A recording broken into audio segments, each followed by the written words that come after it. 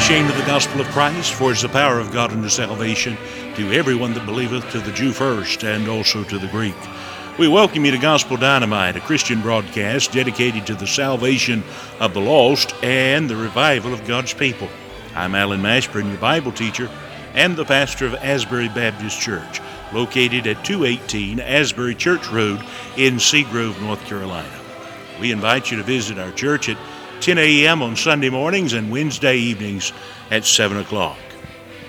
On Sunday evenings, we provide online services which can be viewed on gospeldynamite.org.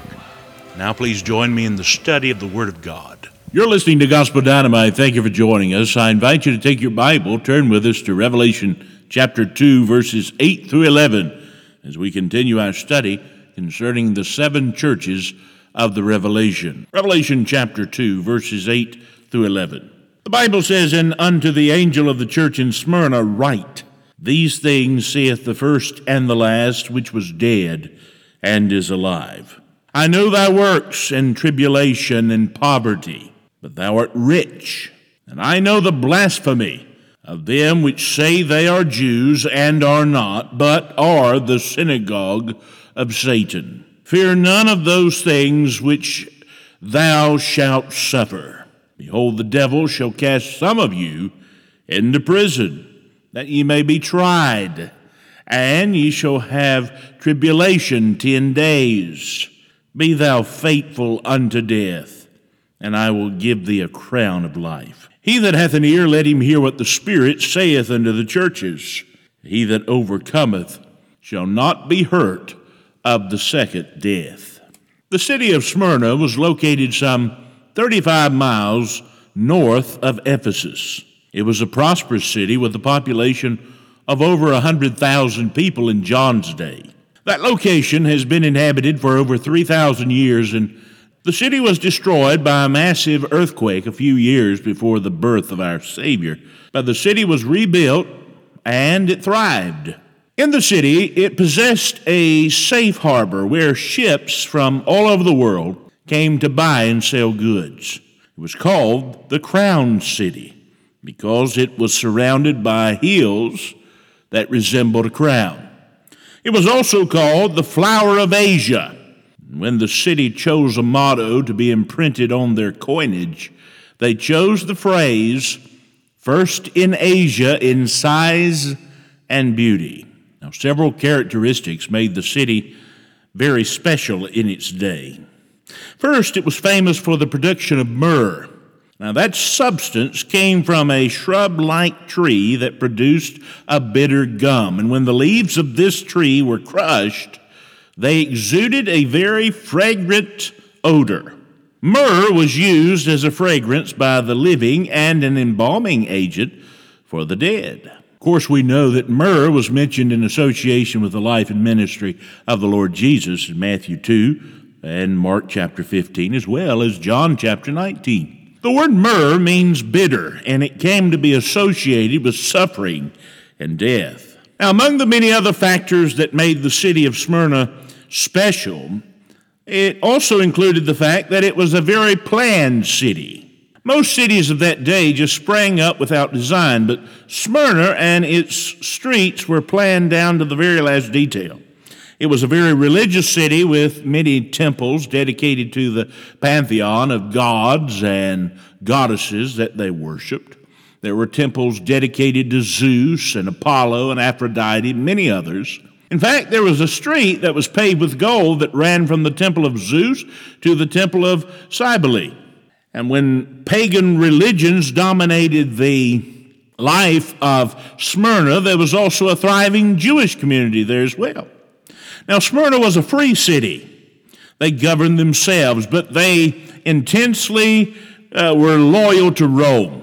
On one occasion, the citizens of Smyrna stripped the very clothing off their backs and sent it along with all the food that they could find to Roman soldiers who were cold and hungry on the battlefield. In this beautiful, wealthy pagan city, there existed a struggling Christian community. And the church in Ephesus was undergoing intense and withering persecution. The Lord Jesus comes to them with a word of comfort for their dark days that they're encountering. He tells them that even though they appear to be so weak and so poor, they are in fact rich beyond imagination. Prophetically, the church pictures the terrible persecution inflicted upon the believers by the Roman emperors between the years 100 and 300 AD. Practically and personally, there is a word here for everyone who has ever or will ever suffer for Jesus' sake. In verses 9 and 10, I would have you see that Smyrna was a crushed church. Now, it's easy to see that this church was going through intense problems because of their testimony for the Lord Jesus. They were letting their light shine in a dark world, and they were being persecuted for it. And I want you to notice how they were being crushed. They were facing persecution. The word tribulation there means pressure. It was used in that day to refer to a crushing an object under the weight of very heavy stones. The word tribulation comes from the Latin word tribulum, and it refers to the stone wheels that were used to crush wheat and to separate the kernel from the shell. Now, the church was paying the price for their allegiance to Christ. The pressure was on, and they were suffering. Now, this persecution did not come from the pagans in Smyrna alone. Verse 9 tells us that they were also suffering at the hands of the Jews. The Jews in Smyrna joined hands with the idolaters in that city to defeat and to destroy the Christians by whatever means necessary. Jesus calls them the synagogue of Satan and accuses them of blasphemy, or we could say slander in today's vernacular, against these believers. Now, why did the people of Smyrna hate the believers so much? Well, there are several reasons. First, I'd point out the Jews and the pagans accused the Christians of cannibalism. Christians kept communion, and part of that observance was eating the bread and drinking from the cup. And these represented the broken body and the shed blood of the Lord Jesus Christ, as described in 1 Corinthians 11, verses 24 and 26. And secondly, when the Christians gathered, they would often hold what they called agape feast or love feast. These love feasts were nothing but times of fellowship where believers enjoyed one another's company. The pagans, however, accused the Christians of engaging in orgies. Thirdly, the Christians were hated because of their beliefs and practices. It would often split families. And that's what Jesus said would happen in Matthew chapter 10, verses 34 through 36. Thus, Christians were accused of being anti-family. A fourth reason I would give you is that Christians were accused of being atheists because they did not worship the many gods of the pagans and because they used no statues or icons in their own worship. And so any natural disasters, any other calamities were blamed on the Christians for incurring the wrath of the gods.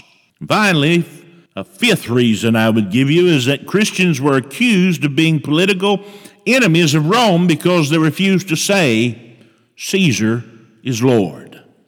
Every Roman citizen was required to do that every year, and to fail to do so brought severe punishment and even death. They didn't only face persecution, they faced poverty.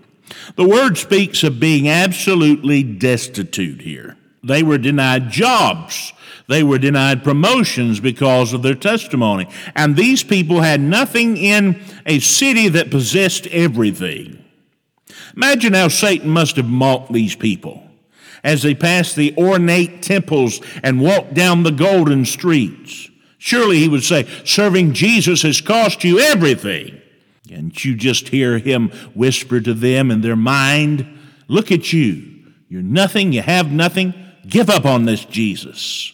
You're starving. Deny him and prosper. But not only did they face poverty, but they faced prison. In verse 10, Jesus tells them that there is more trouble ahead.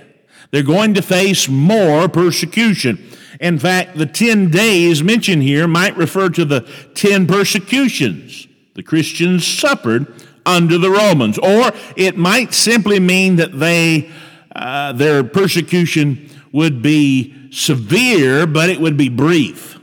Either way, they're informed that more pain, more suffering is coming their way. Now, prison in that day was nothing like it is today.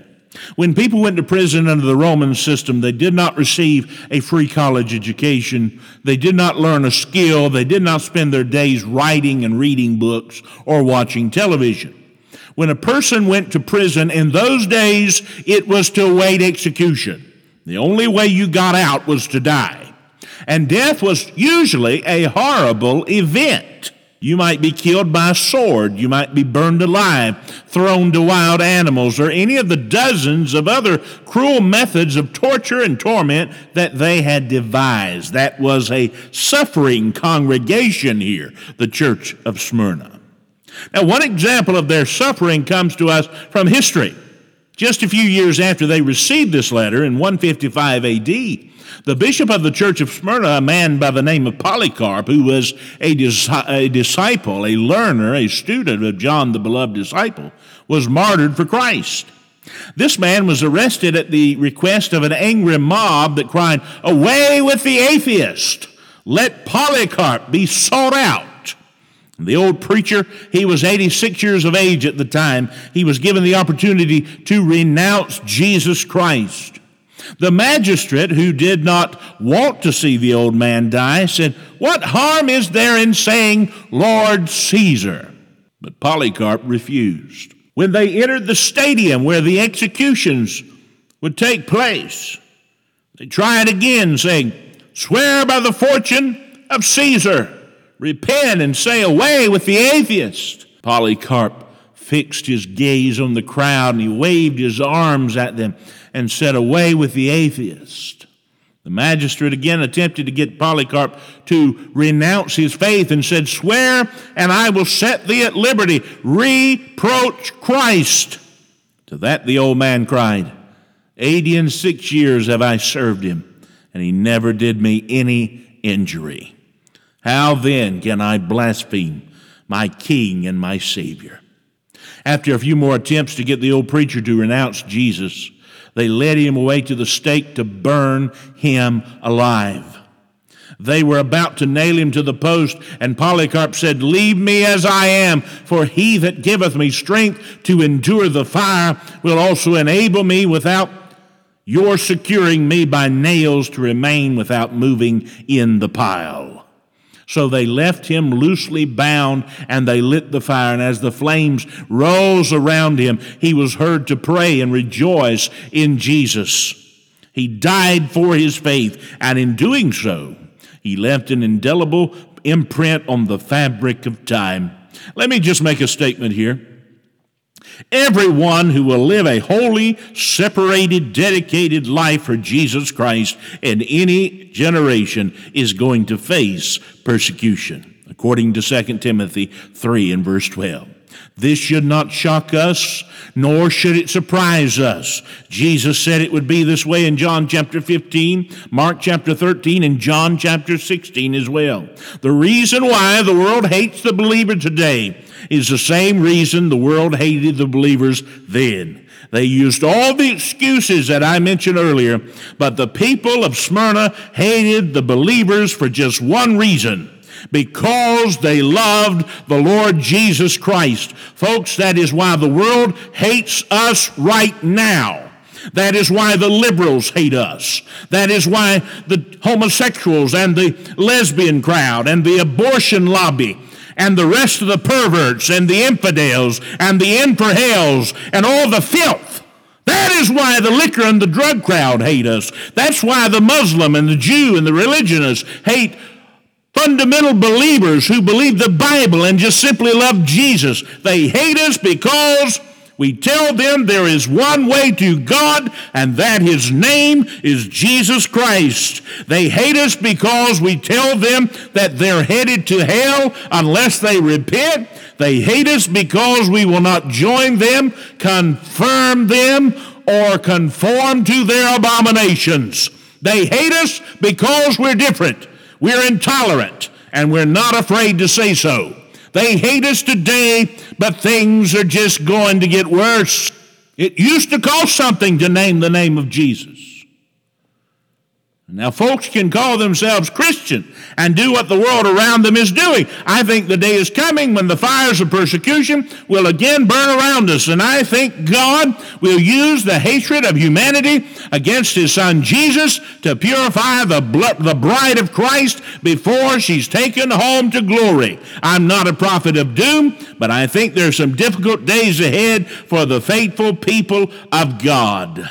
Smyrna was a crushed church, but verse 9 also tells us that Smyrna was a consistent church. Even though they were paying a harsh price for their faithful love and service to the Lord Jesus, these people did not back up from their profession. They stayed the course, and they demonstrated a faithful testimony for the glory of God. Remember, Smyrna was famous for myrrh. It was only when the leaves of the tree were crushed that their fragrance would be released. These people were being crushed under the terrible and terrifying pressure of persecution. They were releasing the fragrance of love and faithfulness to Christ in the atmosphere of Smyrna.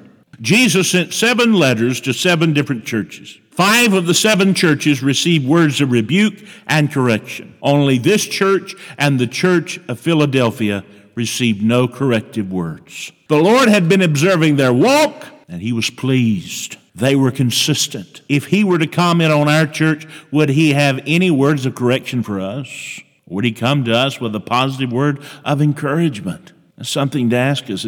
It's a daunting question. But they also had a powerful testimony. Jesus says to them, I know thy works. The word works refers to the business which occupies a person's life. In spite of all the darkness around them, these people continued to be a light for Christ in the midst of an ever-darkening world. And they were not to be intimidated by their enemies. They were not frightened by the hatred of their opponents. They proved that they were genuine and that their faith was real by the way they carried themselves in that society. Their testimony was powerful because they stayed the course and they stuck to the task for the glory of God. They were a consistent church. Now we have to ask the question to ourselves, what do our works say about us as a church? What do our works say about us as an individual? In a world like ours where darkness, wickedness, and opposition to our way of life abounds, there's a tendency to get back of that message, to tone things down. The church has withdrawn from the public square. They have withdrawn from the public school. They have withdrawn from the public arena. And we've moved within the walls of our building where we're safe from the critics and from the enemies of truth. What we fail to see is that we cannot impact the world if we never confront the world. If our message is maintained within the walls of our churches and never shared with a lost and dying world, we will never make a difference for the glory of our Lord. We must step out of our comfort zone and re-enter the world with the message of salvation. We need to publicly proclaim without fear the saving gospel of the Lord Jesus Christ. If we would be a powerful witness for the Lord Jesus, then we must live out our faith. We must live out our profession of faith, regardless of the personal or public cost. And those men who walked with Jesus paid a terrible price for their faith. Every one of the disciples, with the exception of John, died a horrible death for their testimony. And down through the years, some 70 million believers have died for their faith in Jesus Christ. And every year, some 300,000 believers are martyred for their faith. One day, it may be our turn to stand for Christ. And if that day comes, I wonder, are we ready? Are we ready to die if necessary? Are we prepared to live out a powerful testimony for Him? Smyrna was not only a crushed church, a consistent church, but in verses 8 through 11, Smyrna was a comforted church. Verse 9, they had an interest in heaven. The Bible says, Jesus says this, I know thy works. The Lord of glory has taken a personal interest in the church in Smyrna. The word know means to know by experience. Jesus is saying, I know you folks. I know you're having it tough. I know that you need to know that I am in this with you, and I experience everything that you do. And when they do it to you, they do it to me. He's telling them that what they're doing is bigger than who they are. He's telling them that Satan is using the evil people of Smyrna to attack Jesus through his church. And he just wants them to know that they're not alone in their struggle. Now, I don't know about you, but that encourages me. I'm glad that our Lord is with us every step of the way.